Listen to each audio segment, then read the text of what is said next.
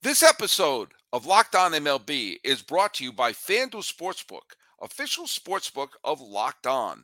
Make every moment more. Visit fanduel.com/locked on today to get started. And today we're going to get started. The people have spoken. They want more Ryan Finkelstein of Locked On Mets. Today, I deliver. You are Locked On MLB.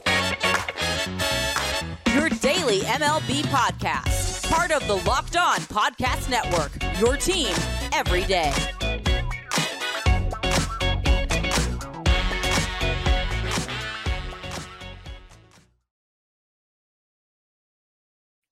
Hello, baseball fans. Welcome to Locked On MLB, part of the Locked On Podcast Network, where it's your team every day. This is the daily podcast. We talk about all of Major League Baseball.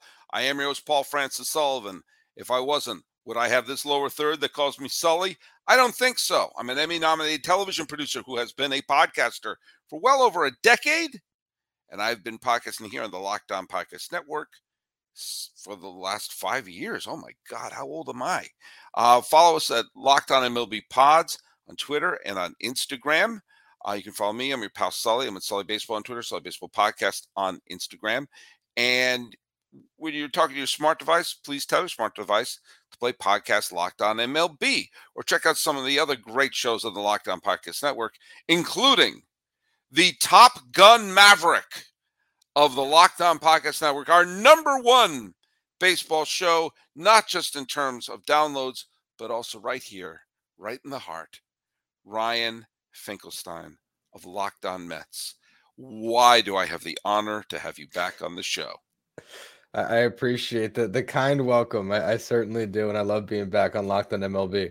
Yeah, well, hey, we'd love to have you on, and I have a feeling you're going to be on more than once. By the way, just pulling back the curtain here a little bit, I try to make sure that every host of every Locked On show does a couple appearances on the show per season. Yeah. First of all, I got to fill a bunch of shows.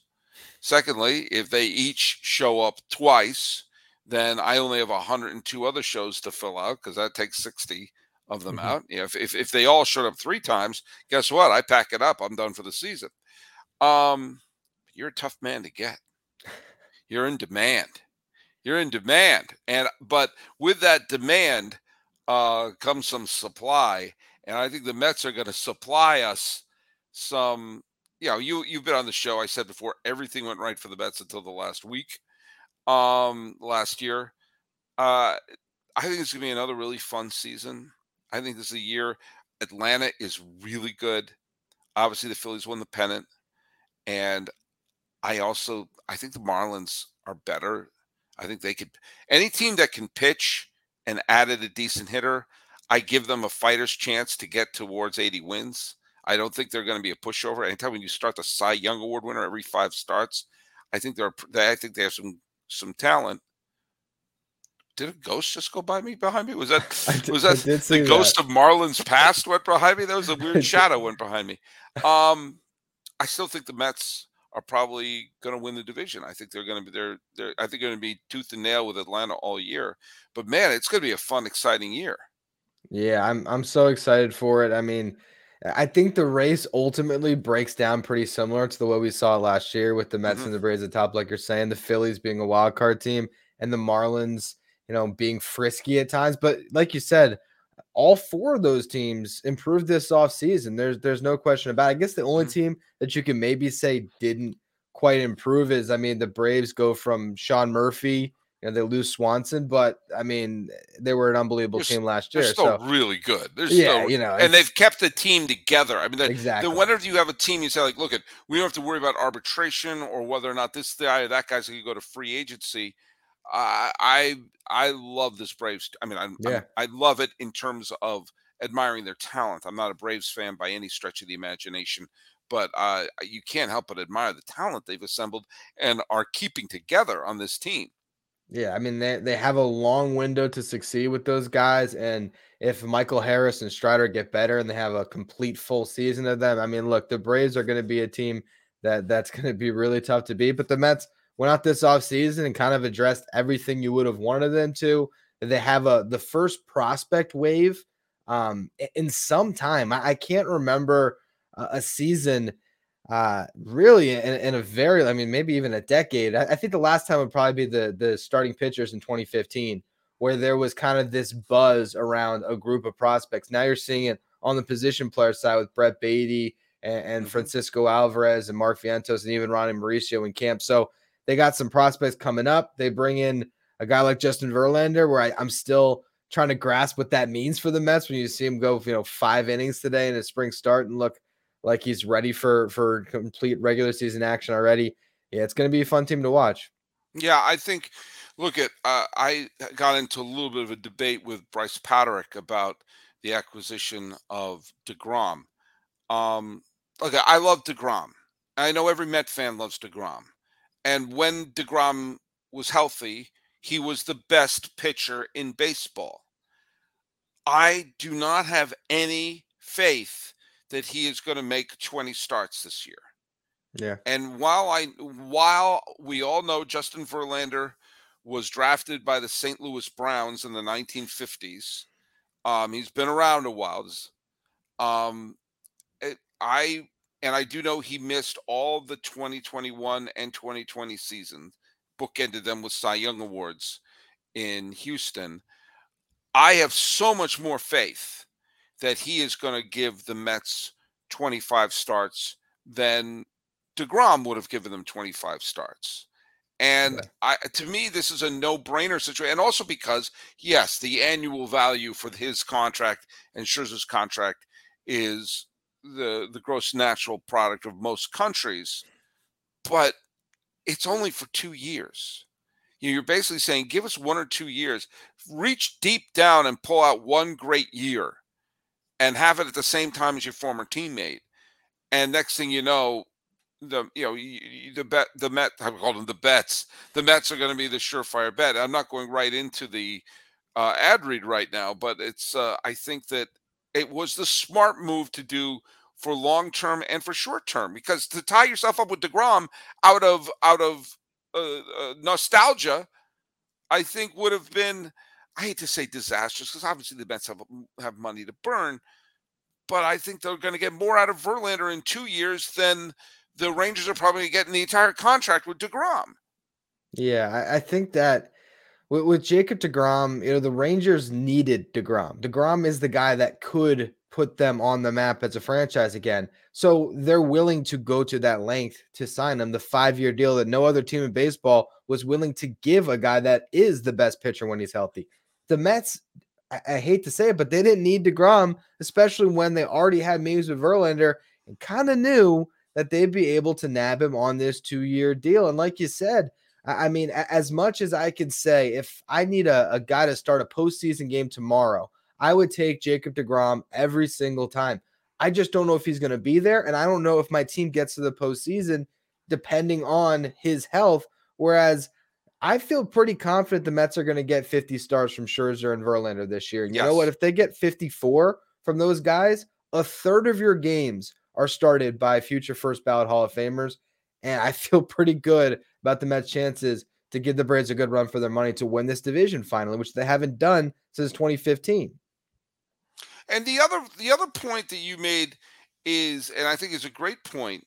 Yes, they have the veterans there, and yes, they spent a lot of money to bring back Nimmo, and they have some good solid players who they've retained.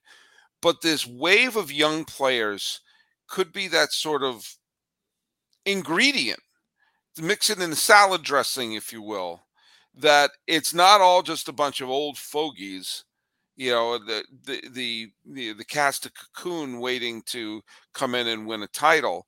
By the way, to give you an idea of how old a reference that is, Cocoon came out before the Mets' last World Series title. But the idea that there's this young wave of players who could inject some energy into the team, that's a level of excitement too. Beyond just, veterans trying to grab one more ring, to have them playing alongside, young players that Met fans can claim as their own. I don't know. I just think that it's making for an interesting cocktail for the potential for this year. I think if you check around baseball, nothing will get a fan base more excited. As much as we love the high price acquisition, whether it be Lindor a couple years ago or Verlander, nothing gets a fan base more exciting than seeing one of these kids that you drafted look like they're going to be a star.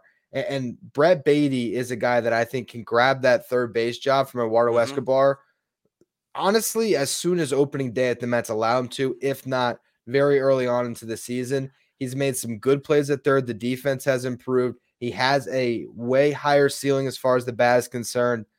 As much as everyone's going to talk about Alvarez, Brett Beatty is the guy people should be looking at. And, I'll tell you, Sully, if they want to place a bet on some future odds, Mm-hmm. Brett Beatty, rookie of the year, I believe it's like plus 1,600 at FanDuel, something like that. Well, are you talking about making a bet at FanDuel? I You know, am. oh wow. Well, what can you tell us about FanDuel? I know what I know about FanDuel. I know you can make every moment matter more, and I know that there's a no sweat first bet where you can get up to $1,000 back if your first bet doesn't win. That's what I know. Well, let me just tell you something. Just download the FanDuel Sportsbook app. It's safe, secure, it's gluten-free, it's super easy to use, and you can bet on anything from the money line to point scores and threes drained. And think about all the great things that are coming up right around the corner. It's in the middle of March right now. So, by the way, happy birthday to my mom. Happy birthday, Dr. Edie. We're in the middle of March. So what does that mean? March Madness is about to happen. When that's over, next thing you know, it's the NBA playoffs, the Stanley Cup playoffs. You got baseball going on every day. It's fantastic. So guess what?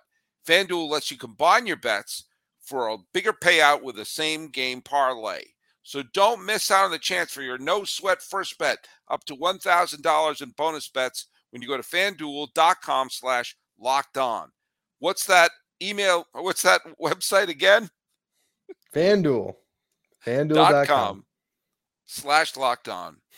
Oh boy, I am an old man, but you don't have to be an old man. You can go to FanDuel.com/locked on to learn more. Make every moment more with FanDuel. It's an official sports betting partner of the NBA. I am on a Cal Ripken Jr. like streak of stumbling over that ad read day in and day out. But eventually, I will get it down. By the way, you made the point about the fans love it when it's their own player. You just have to look across town and see, like, of all the stars the Yankees have acquired over the years. First of all, the reason why they love the core of Rivera and Bernie Williams and Derek Jeter and Posada and Pettit was that they were all homegrown. They were, whatever this nonsense of being a real Yankee. By that rationale, Babe Ruth wasn't a real Yankee. But think about like the big players that they've acquired over the years, and who's the most loved player right now? Is Judge.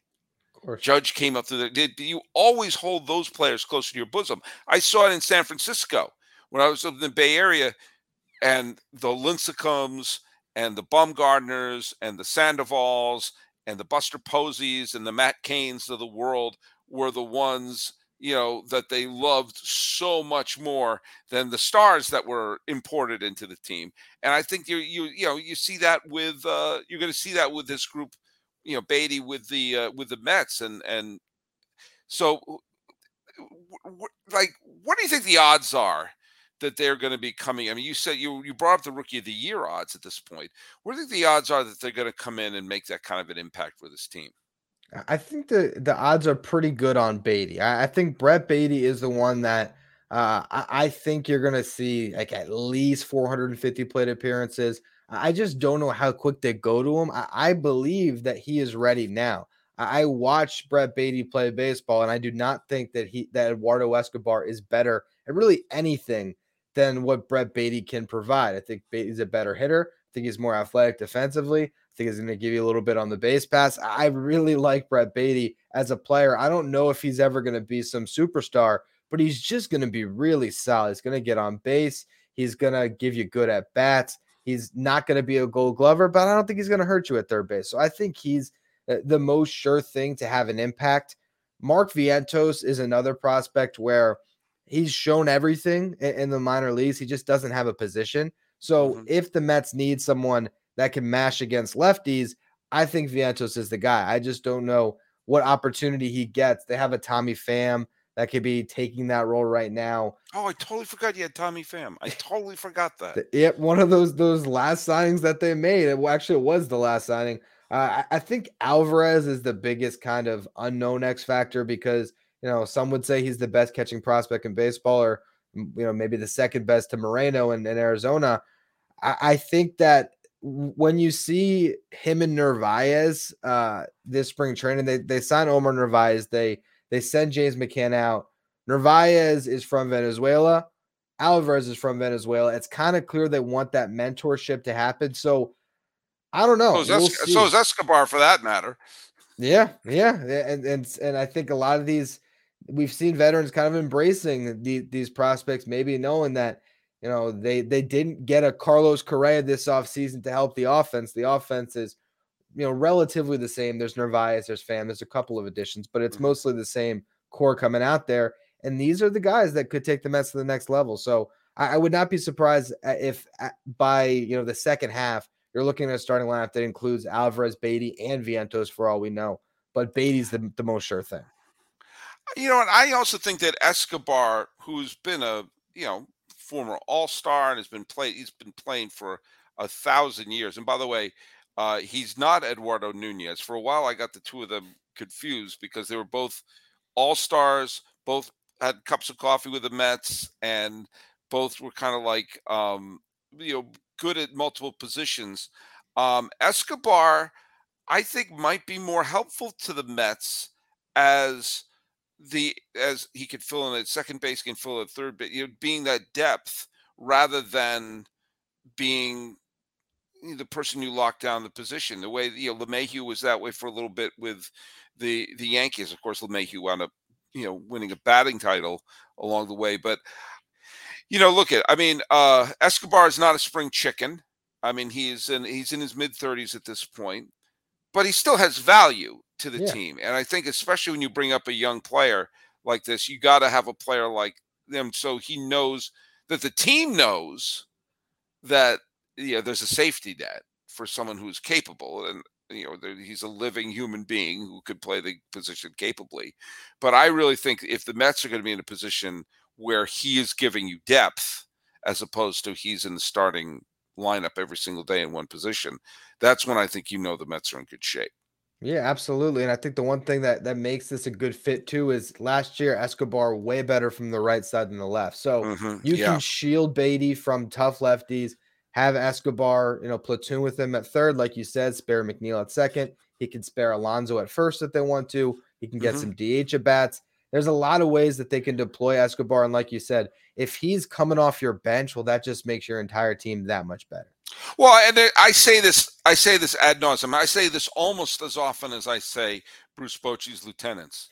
But when you're the GM and you're wondering, where am I going to get this guy at bats? Where you get that guy at bats? Just relax. The at bats will show up. There'll be an injury. There'll be a slump. There'll be something happens that And I always love it. Say, we've got too much talent here. Hold off. Especially when people start talking about we have too many starting pitchers. Just calm it down. There will be a hole. There will be an injury. There'll be a slump. There'll be something. Eduardo Escobar will get his at-bats, and Absolutely. He will contribute to the team. And there will be a point where, like, oh, my God, this guy's going to be gone for, 2 or 3 weeks. Well, guess what? You have – and it's in some ways like whenever a superstar leaves a team, I always think the best mentality as a GM – it seems like we're going to do an ultimate GM read right now. But as a GM, your mindset should not necessarily be, let's find another superstar to fill that hole, but it should be, let's make sure that's not a hole. Let's make sure that this position is filled with a major leaguer. And having Escobar, where you can punch in anywhere in the infield practically, except short. I wouldn't trust him at short at this point, but certainly second, Yeah. certainly the corner spots to be able to say, in case of emergency, we have a capable former All-Star who can play the position. I mean, Yeah. I think this is one of the reasons why I have a lot of confidence in this Mets team. And I can't help but wonder, obviously the Mets had a catastrophic ending to the 2021 season. They had a mini catastrophe to end the 2022 season. It's getting shorter. The catastrophes are getting shorter. Um, I can't help but think that the experience of these last couple of seasons are going to put this team in the right direction, Yeah. and if they can play off of it. If you look at the position players in particular, like Jeff McNeil and Pete Alonso and Brandon Nimmo, I mean these guys haven't really been able to experience winning too much. 2019 was maybe the most success they'd had, and that was still a team that won like 86 games and ultimately didn't make the playoffs. So last year was the first time any of them played in a playoff game. It Yeah, was a learning experience, and also closing out a division. I actually, it's such a minor thing, but at the end of when they clinched a playoff berth, the Mets made a big show of we're not celebrating this too much. We're gonna have a little champagne, but no champagne shower. We're just gonna be very modest because the division's the ultimate prize. And I almost wonder if they kind of robbed that experience from some of those guys, and it made them play a little bit tight after that, and they didn't quite get over the hump, and it just felt like this self-fulfilling prophecy down the stretch where the Braves are just kept on gaining ground, and ultimately they go head to head in the series for the division, and they get swept and crushed by the Braves. I think all of that though is good learning for these guys. They're going to come into this year with a little more of a chip on their shoulder, and I also think that this is a Mets team that could start really hot. And when you have one team coming off a World Series, hangover a little bit, I do wonder, how this division looks in a couple months into the season if the Mets can get a big lead and sustain it this time. we're here with Ryan Finkelstein of Locked On Mets. Final segment here. So last year, Dusty Baker got to win a World Series championship as a manager. That's the reason, by the way, Astro fans are always quick to say that I have unbridled hatred of their team, even though I rooted for them to win the World Series in back-to-back years. That's pure hatred right there. The reason, obviously, was I'm a huge Dusty fan, and there's now no argument against putting him in the Hall of Fame. He's done everything you could ever want a manager to do, and do it with multiple. He's taken multiple teams to the playoffs: the Giants, Cubs, Reds, Nationals, and the Houston Astros. Buck, Yankees, Diamondbacks, Baltimore, and the Mets, and of course he's fired from the Diamondbacks, and the team he puts together wins the World Series the next year. He's fired from the Yankees, and the team that he and Stick Michael painstakingly put together wins the World Series. He's finally gone. He's let go from the Rangers, and a couple years later, they're a Nelson Cruz leap away from winning the World Series.